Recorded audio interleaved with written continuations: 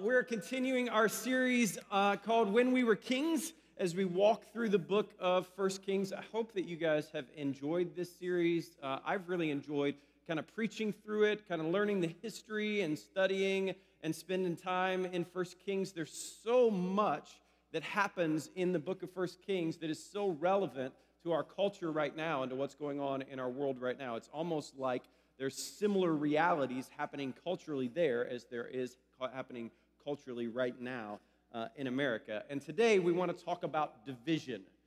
It's fitting because there's something happening on Tuesday that seems significant in our country. There's two old guys, and everybody's debating who the better old guy is, and everybody's mad about it. And so that's happening this week, and as we enter into this week, we thought it would be good to spend some time talking about division. It feels like in our culture there are all these dividing factors that keep creating division between one another.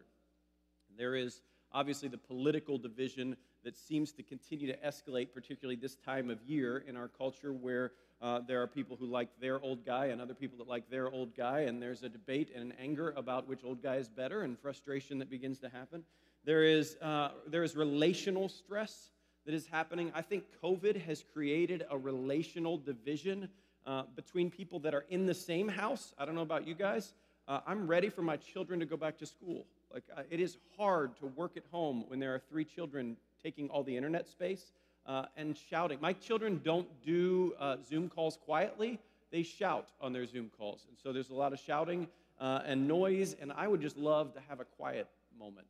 I don't know, any parents out there would just be happy to just have some quiet at some point during the day. So there's division in the house. There's division in families all across the country right now because we haven't been able to make touch points the way that we want to. And when we're not together, it feels like the division just grows a little further. There's racial division in our country that seems to be increasing and growing and causes great hurt and pain to many.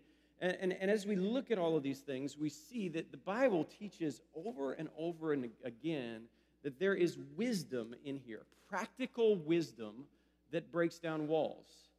The Bible teaches us about peacemaking. The Bible teaches us about unity. The Bible teaches us about the ways of the world and the ways of the kingdom, which we've been talking about over the past few weeks. And it teaches us that there is actually something bigger. There is something that can stop the divide from happening. There is something that can unify us and bring us together and create peace in a world of chaos. And as the world around us, as the culture around us continues to grow in this great divide between one another, we as the church get to model a different way.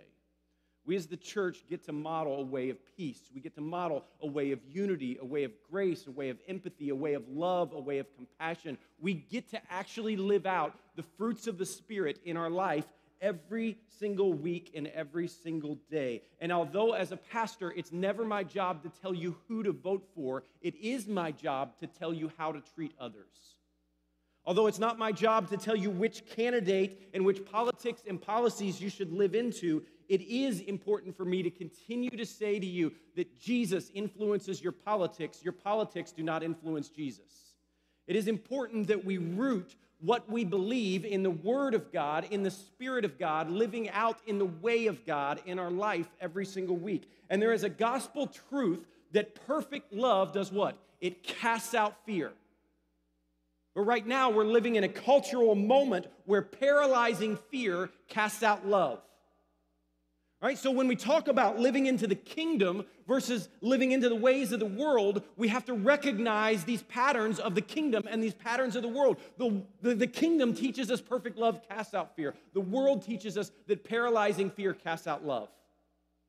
And so we get to choose every single day which world are we going to live and exist in. Are we going to be people of the kingdom or are we going to be people of the world?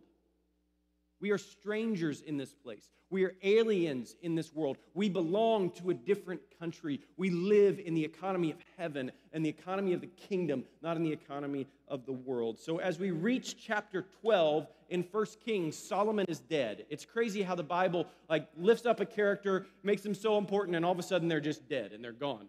It tells a short history of their lives, and the significant moments of Solomon's life are his wisdom, where he's choosing worldly wisdom, and his building of the temple. But Solomon dies, and as Solomon dies, what happens is he decides that he's going to give the kingdom to his son, Rehoboam. But what God says is, because of Solomon's disobedience, because Solomon chose the world's way and not God's way, what I'm going to do is I'm going to split the kingdom. All right? So we're going to have a division in the kingdom that's going to cause two factions, one over here and one over here. And I'm going to, here's what God says, I'm going to keep my promise to David, which says one of your ancestors will be on the throne, but I'm also going to bring consequences for your disobedience of not following me. So God is both keeping his promises and disciplining his people. He's teaching his people to walk in his ways, but at the same time, he's keeping his promises. And so what happens is the stage is set for more political intrigue, for more power plays and ungodly activity in the name of worldly power, and there are two candidates. And neither of these candidates actually perfectly represent the kingdom of God. Both of them have good things about them, and both of them have terrible things about them. And the two candidates are Rehoboam. Rehoboam is the son of Solomon. Because he's the son of Solomon, Solomon wants to name him king. The nation wants to name him king, but we're going to see a lot of Rehoboam's flaws as we continue and walk through this. The second is Jeroboam. It's interesting they have similar names. Rehoboam, Jeroboam, right? And so it's easy to remember, right? So Jeroboam over here is a man who Scripture talks about is a man who carried himself as an able and a capable young man, able of leading well. So we know that he's a young man. We know that he's got leadership capabilities. Solomon saw him as a threat. And so when people started to say, hey, Solomon, have you seen Jeroboam? He's a really wise and capable leader. He's a good young man. Maybe you need to put him in your cabinet. Maybe you need to give him a leadership role. Solomon saw him as a threat, and so Solomon pursued him, and so he ran off to Egypt. So Jeroboam runs off to Egypt. Jeroboam hears that Solomon has died. Jeroboam comes back because he believes that there's a group of the people that would want to make him king instead of Solomon's son Rehoboam king. Are you with me? All right, so there's a lot of nonsense going on. It's kind of like the whole book of 1 Kings. There's political nonsense going on. There's power plays. There's really ungodly activity happening behind the scenes in order to gain power and achieve power and do all of those things. And that leads us to 1 Kings chapter 12, verse 1. And here's what it says about Rehoboam. Rehoboam went to Shechem, for all of Israel had come to Shechem to make him king. And as soon as Jeroboam, the son of Nebat, heard of it, he was still in Egypt where he had fled from King Solomon. Then Jeroboam returned from Egypt. And they sent and they called him, and Jeroboam and all the assembly of Israel came and said to Rehoboam this. And this is going to sound really familiar to you because it's the same kind of language that the people of God in Israel sent to Pharaoh when they were enslaved to Pharaoh. Here's what he says. Your father has made the yoke heavy. The workload is too heavy on the people. There's too much work that's going on. It's too hard and it's too difficult. And this rapid expansion and growth and all these things that we're doing have made it difficult. And so it says, now therefore lighten the hard service of your father and the heavy yoke on us, and we will serve you. And he said to them this, go away and for 3 days and then come back to me. So the people went away.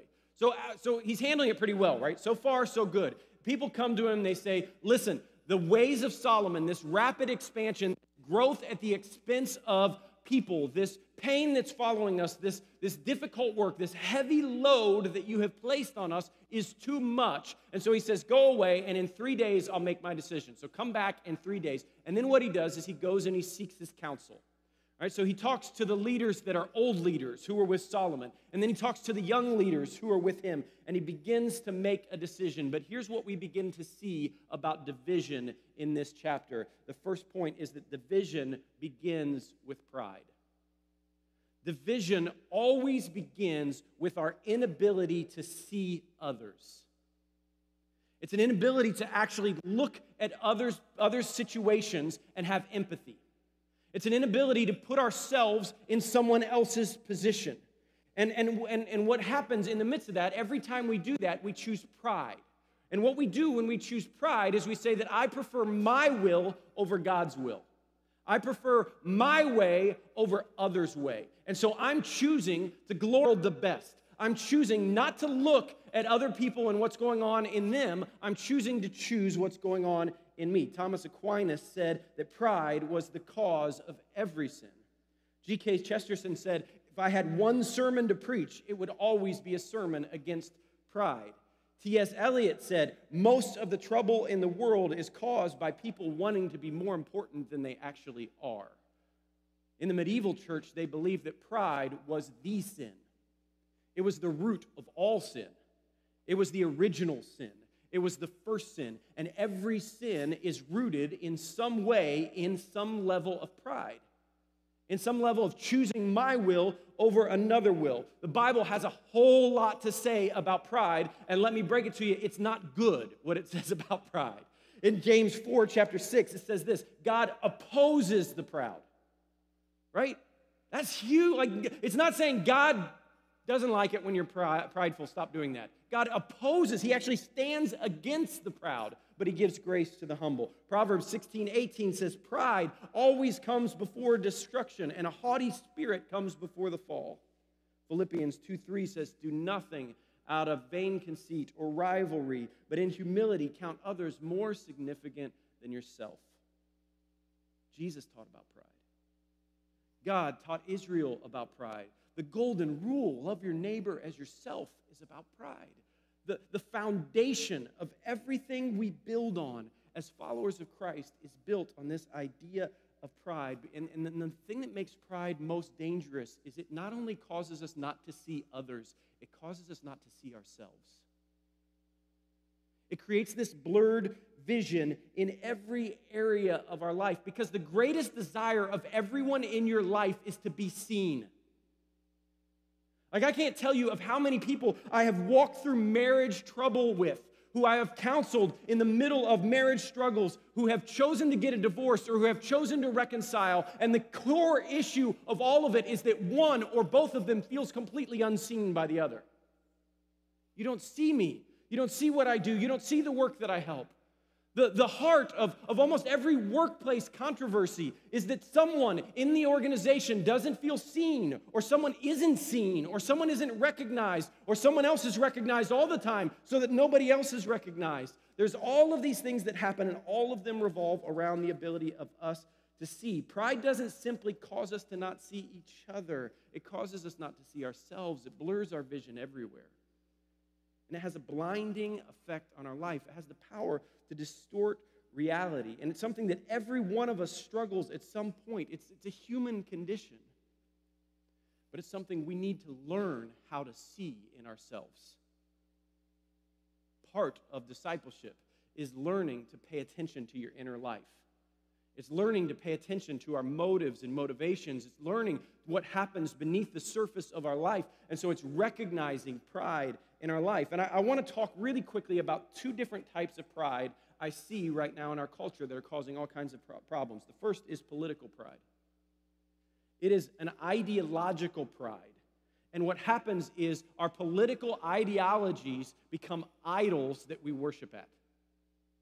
And so it no longer becomes, I just prefer this candidate, I support this candidate. It becomes something that is ultimate to us. It becomes something that causes us to break relationships with one another. It becomes something that causes us to hurt each other. And so when our ideology becomes an idol, it allows us to treat others poorly. Because this is the idol in our life. And so here's some signs or some symptoms of that kind of ideology. The first is that anybody who disagrees with me is an enemy. If you disagree with my political stance, then you are my enemy. And I've got to treat you as such. The second is when someone attacks my party, they attack me. When somebody attacks my political affiliation, I actually feel attacked myself. The third is you can't name anything wrong with the political party that you support. Right? If you're at a place where you're saying, this is my political party, and these are the holy ones, and this is the political party here, and these are the evil ones, and everything over here is holy, and everything over here is evil, I'm just telling you your vision is blurred. There is lots of evil on both sides.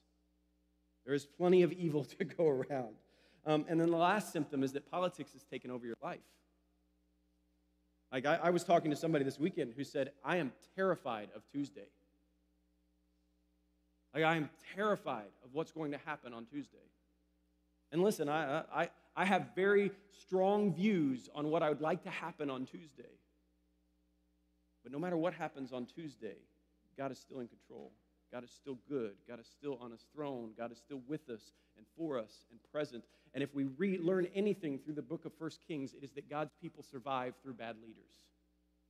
Over and over again, we see that. The second kind of pride is a theological pride.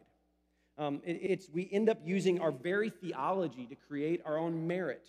It's my church is better than that church. My theology is better than your theology. My way is better than your way. And no matter how hard we try and run from the sin, we keep getting caught up in this slippery slope of theological pride.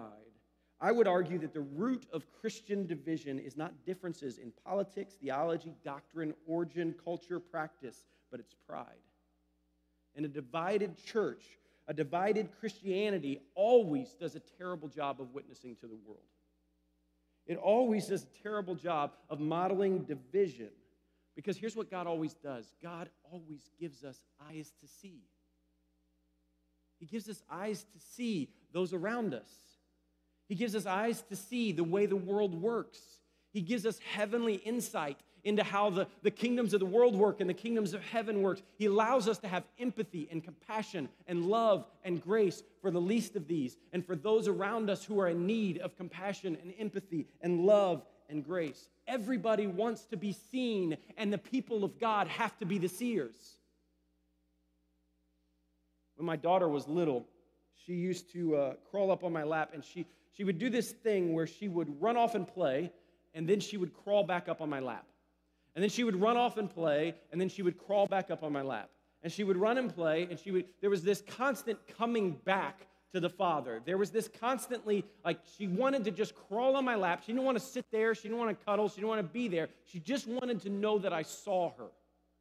And so she would climb up on my lap. And I remember one day I was on the front porch, and I was texting somebody, and we used to have a porch swing on our front porch, and I was sitting on the porch swing, and she was playing in the front yard, chasing butterflies or doing something out in the front yard, and I was texting somebody, and it was something happening at the church, and it felt significant, and it felt important, and so I'm doing this thing, and my little girl keeps crawling up on my lap, and she'll crawl up, and she'll just kiss me on the cheek and then run off and play, or she'll crawl up, and I'm just not paying any attention to her. I don't know, parents, if you've gotten to that skill of parenting, where like your kids are crawling all over you, and you're still zeroed in on whatever else. That's what I was doing in that moment. And I remember she took my face like this, and she turned it towards hers. I feel like the world right now is looking at the church, and they're wanting to turn the faces and say, do you see me? Do you see me? Do you see what's going on in my life? Do you see the hurts that I'm experiencing? Do you see the pain that's going on? Do you see the hardship that I've endured? Can you see me? And the people of God are called to turn our face to those around us and look at them. Scripture talks over and over again about how when we become followers of Christ, we're given new eyes to see the world. We're given a new vision. Verse 6, let's continue. It says, Then King Rehoboam took counsel with the old men who had stood before Solomon his father while he was yet alive, saying, How do you advise me to answer the people? And they said to him, If you will be a servant to these people and serve them and speak good words to them and answer them, they will be your servants forever. But he abandoned the counsel of the old men gave him, and he took counsel with the young men who had grown up with him and stood before him. Isn't this a sign of what young people do? They don't want to hear the wisdom of wise counsel from somebody that's gone before them, and they choose instead to hear the counsel of somebody that confirms what they already want to hear. The second thing that happens with division is that division continues with a lack of wisdom. It's not just an inability to see, it's an inability to hear. It's not just that we don't see each other, it's that we're not able to hear the pain of others around us. We're not able to discern what is right and what is good and what is true and what is false. And the problem for Rehoboam is not just his inability to see that the yoke that he's given his people is too hard. It's an inability to actually hear wise counsel that others represent. He won't listen to wise counsel. Like, I don't know if you've ever sought counsel of people, and the only reason you're seeking counsel of them is you want someone to confirm what you already want. Have you ever done that? I'm going to ask 3 different people, and I'm going to hope that one of those people agrees with me, because I just need somebody to agree with me so that I can do this thing, because I really want to do this thing. It's pride again, right? I don't actually want to seek wise counsel. I just want someone to confirm my confirmation bias. I just don't want someone to confirm what I'm happening. Confirmation bias is this. It's you see what you want to see and you hear what you want to hear. And so everything goes through the lens of confirming your own opinions. I'll give you some examples of this. Last week, I preached a sermon about the kingdoms of the world and the kingdom of heaven. And the theme of last week's message was seek first the kingdom of God. At the end of that message, I walked out of the service, either in here or out there, and I had one person grab me and say, "I'm so glad that you preached that message confirming candidate A." And I was like, "What?" I just said, "Okay, thanks." Like, I don't even know how to respond to that, right? The next service, I walked out of the service and somebody said, "I'm so glad you preached that message confirming candidate B." 2 different candidates. Now, they listened to the same sermon. They listened to the same message. And in neither of those messages did I support any candidate in any way. And they both walked away with complete confirmation bias of my pastor is confirming my candidate. That's confirmation bias. It's that we hear what we want to hear. It's that we listen to what we want to listen to. It's that every time we listen, we're only listening to confirm our own biases. Here is simply a confirmation of what you believe.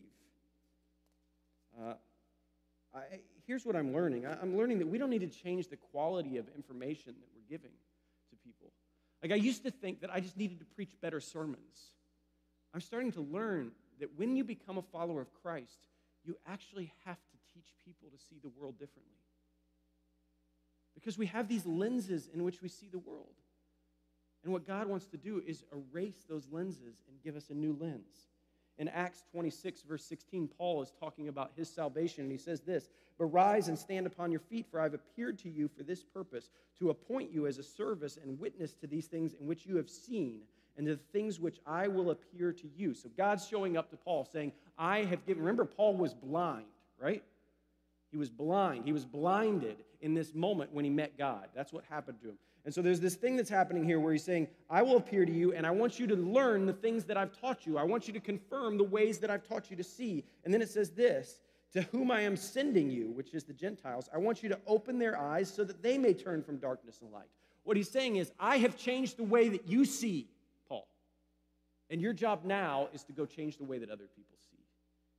God doesn't want to just teach us a few little facts on how to live a better life. He wants us to give us an entire new lens to see the world. I've opened your eyes, so now I want you to open the eyes of others. So let's talk about how this works a little bit in our culture. There was an article written by George Barna, who's the leading data collector and acknowledger of what's happening in the actual church. So he surveys thousands and thousands of Christians from all over the place, and he just gives facts about this is what the church is believing these days. And he releases these about every 6 months, a new report on new different findings. The one that he released recently is about race and ethnicity. And one of the questions on the survey was, do you believe that race is a problem in the United States now? Here's what I want you to understand. I want you to understand how 2 different groups of people can view the world in 2 completely different ways. These are all followers of Christ. These are all people that walk with Jesus. White Christians, last year, 40% of them said race is a problem in our country in 2019. In 2020, that number went down 7%. And white Christians said this year, 33% of them said race is a problem in our country now. 7% of Christians, white Christians, said race is becoming less of a problem in our culture. Black Christians, last year, 75% of them said race is a problem in our country.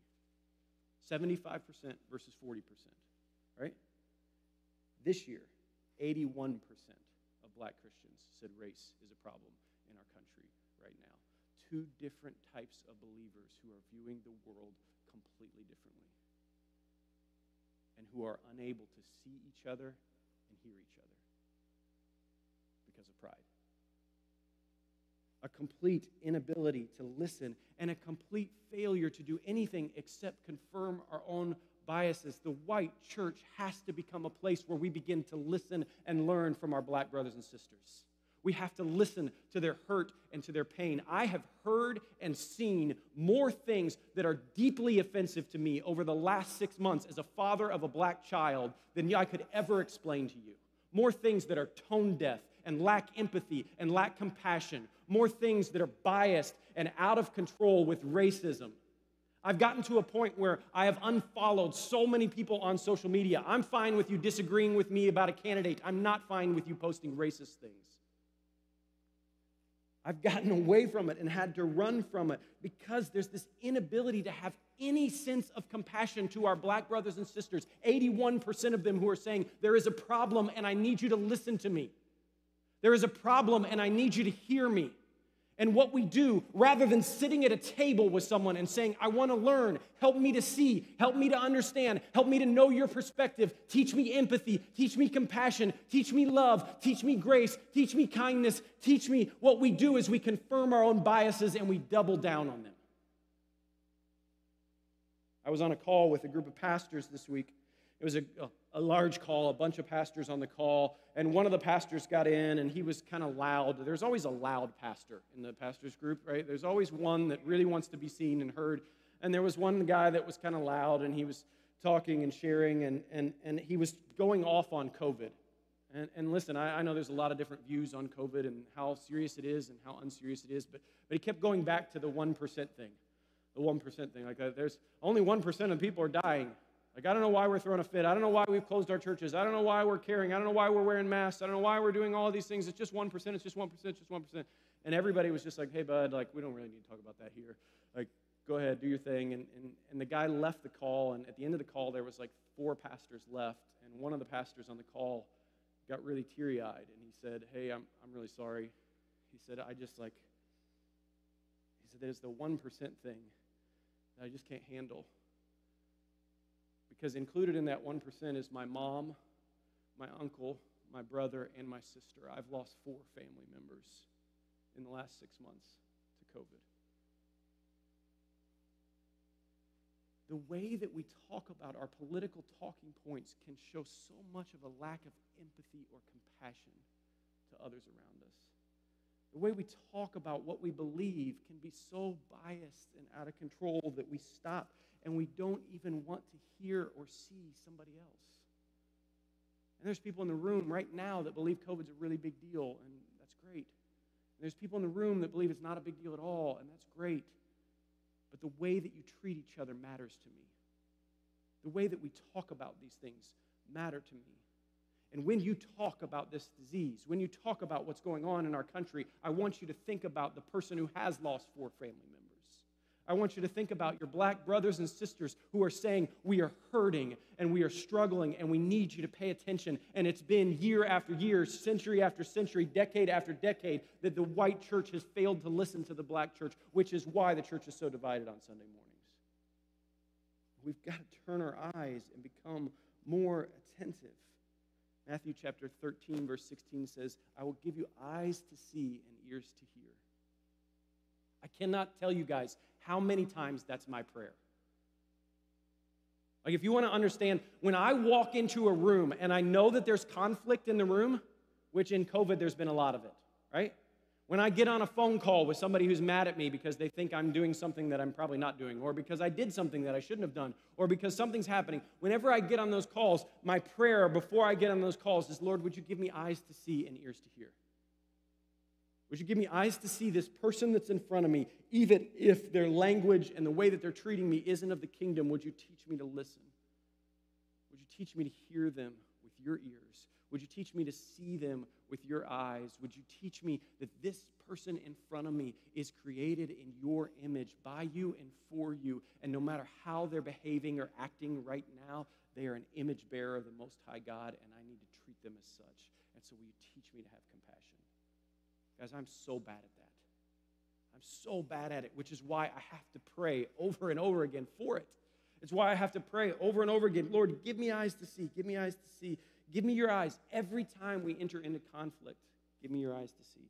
Verse 9 says, so Rehoboam said to them, what do you advise that we answer the people who have said this to me? Lighten the yoke that your father put on us?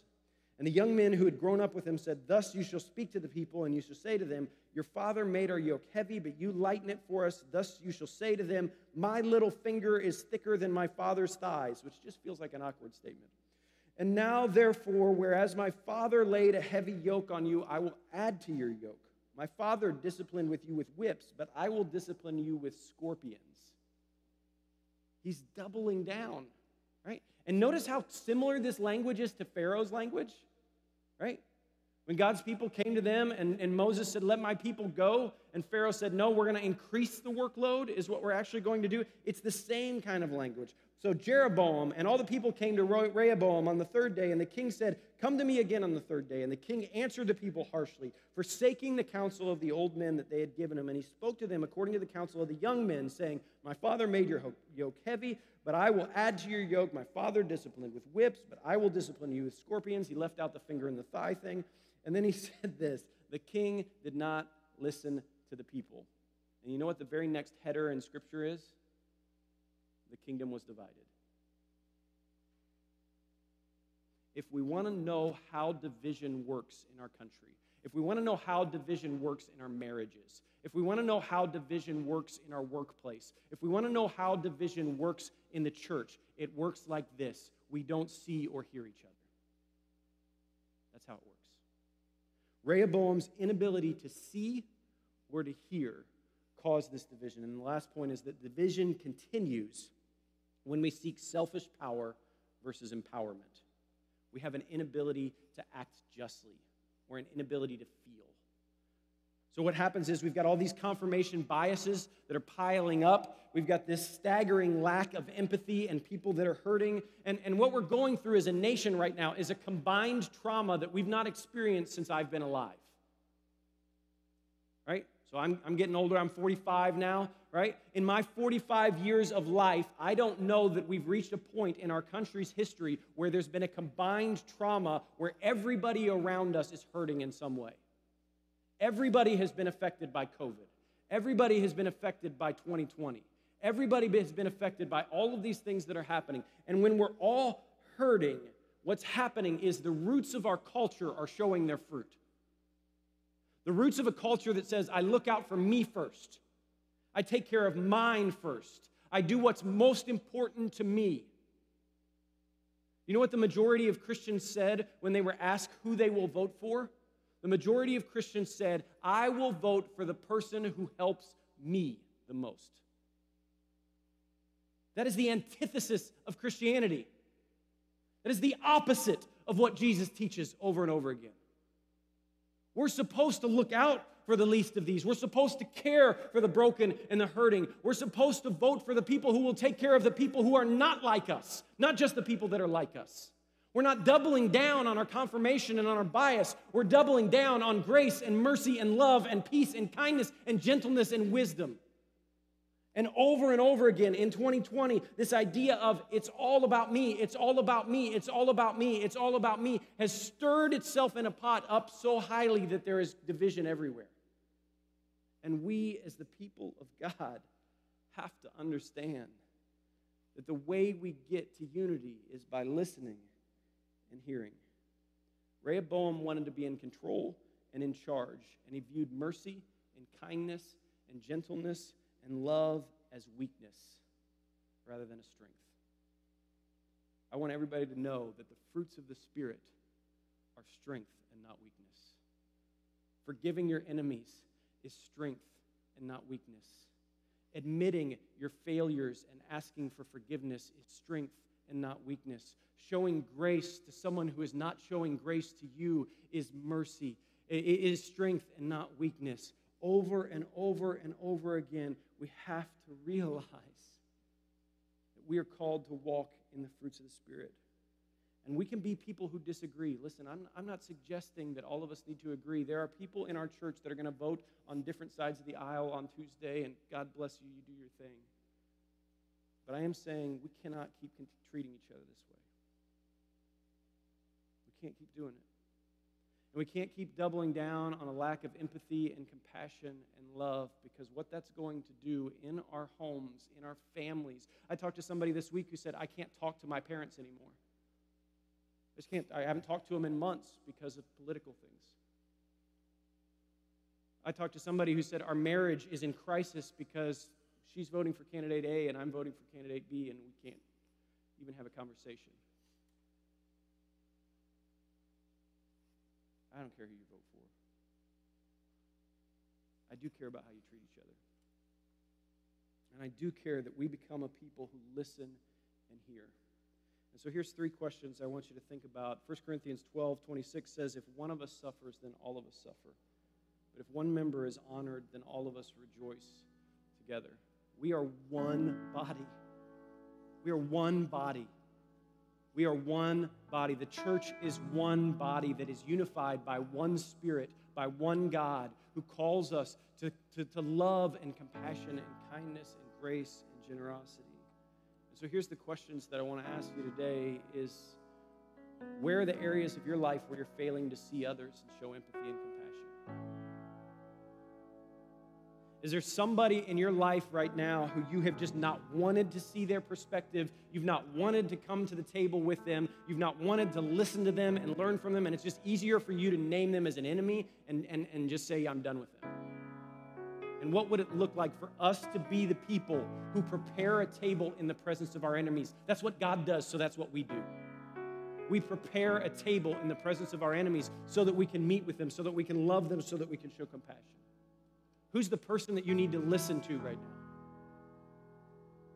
Who's the person that you need to listen to without trying to change their mind and telling them they're wrong and telling them all the things that they've done wrong in their life, but you just need to listen to their perspective? Because here's the thing that I'm finding in my life, guys. Whenever I set the table, whenever I prepare a table in the presence of my enemies, whenever I pray, Lord, as I sit at that table, will you teach me to see them with your eyes? Will you teach me to listen with your ears? What begins to happen is the table brings us together. What begins to happen is the Spirit of God works in such a way that I start to understand that my differences are not as big as the differences that I thought they were, that the great divide between us is not a divide that needs to split the nation.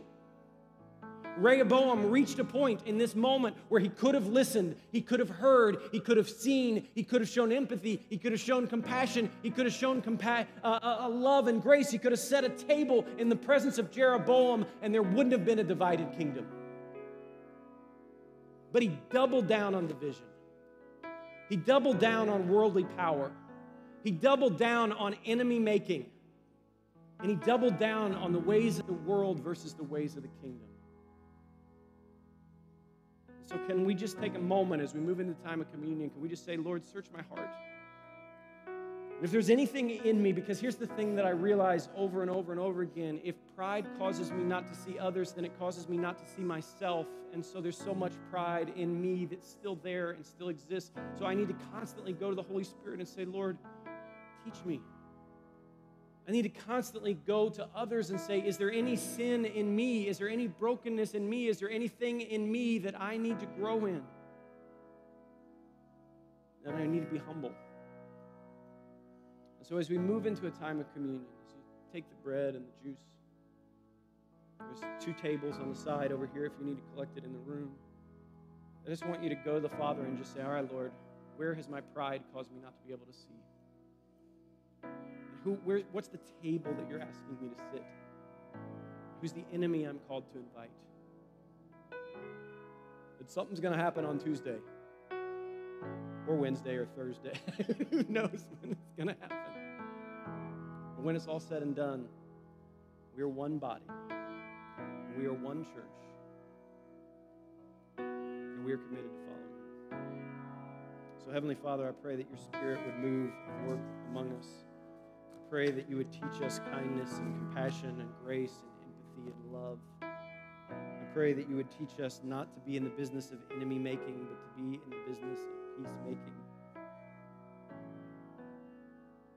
And that doesn't mean that we don't speak up when things are unjust. It doesn't mean that we don't call things that are not right. But it does mean that we make every effort to live at peace with those among us today. And so, Father, I pray that you would teach us how to be peacemakers. I pray that you would teach us how to be listeners. I pray that you would teach us how to hear and how to see the world around us. It's in your holy name we pray.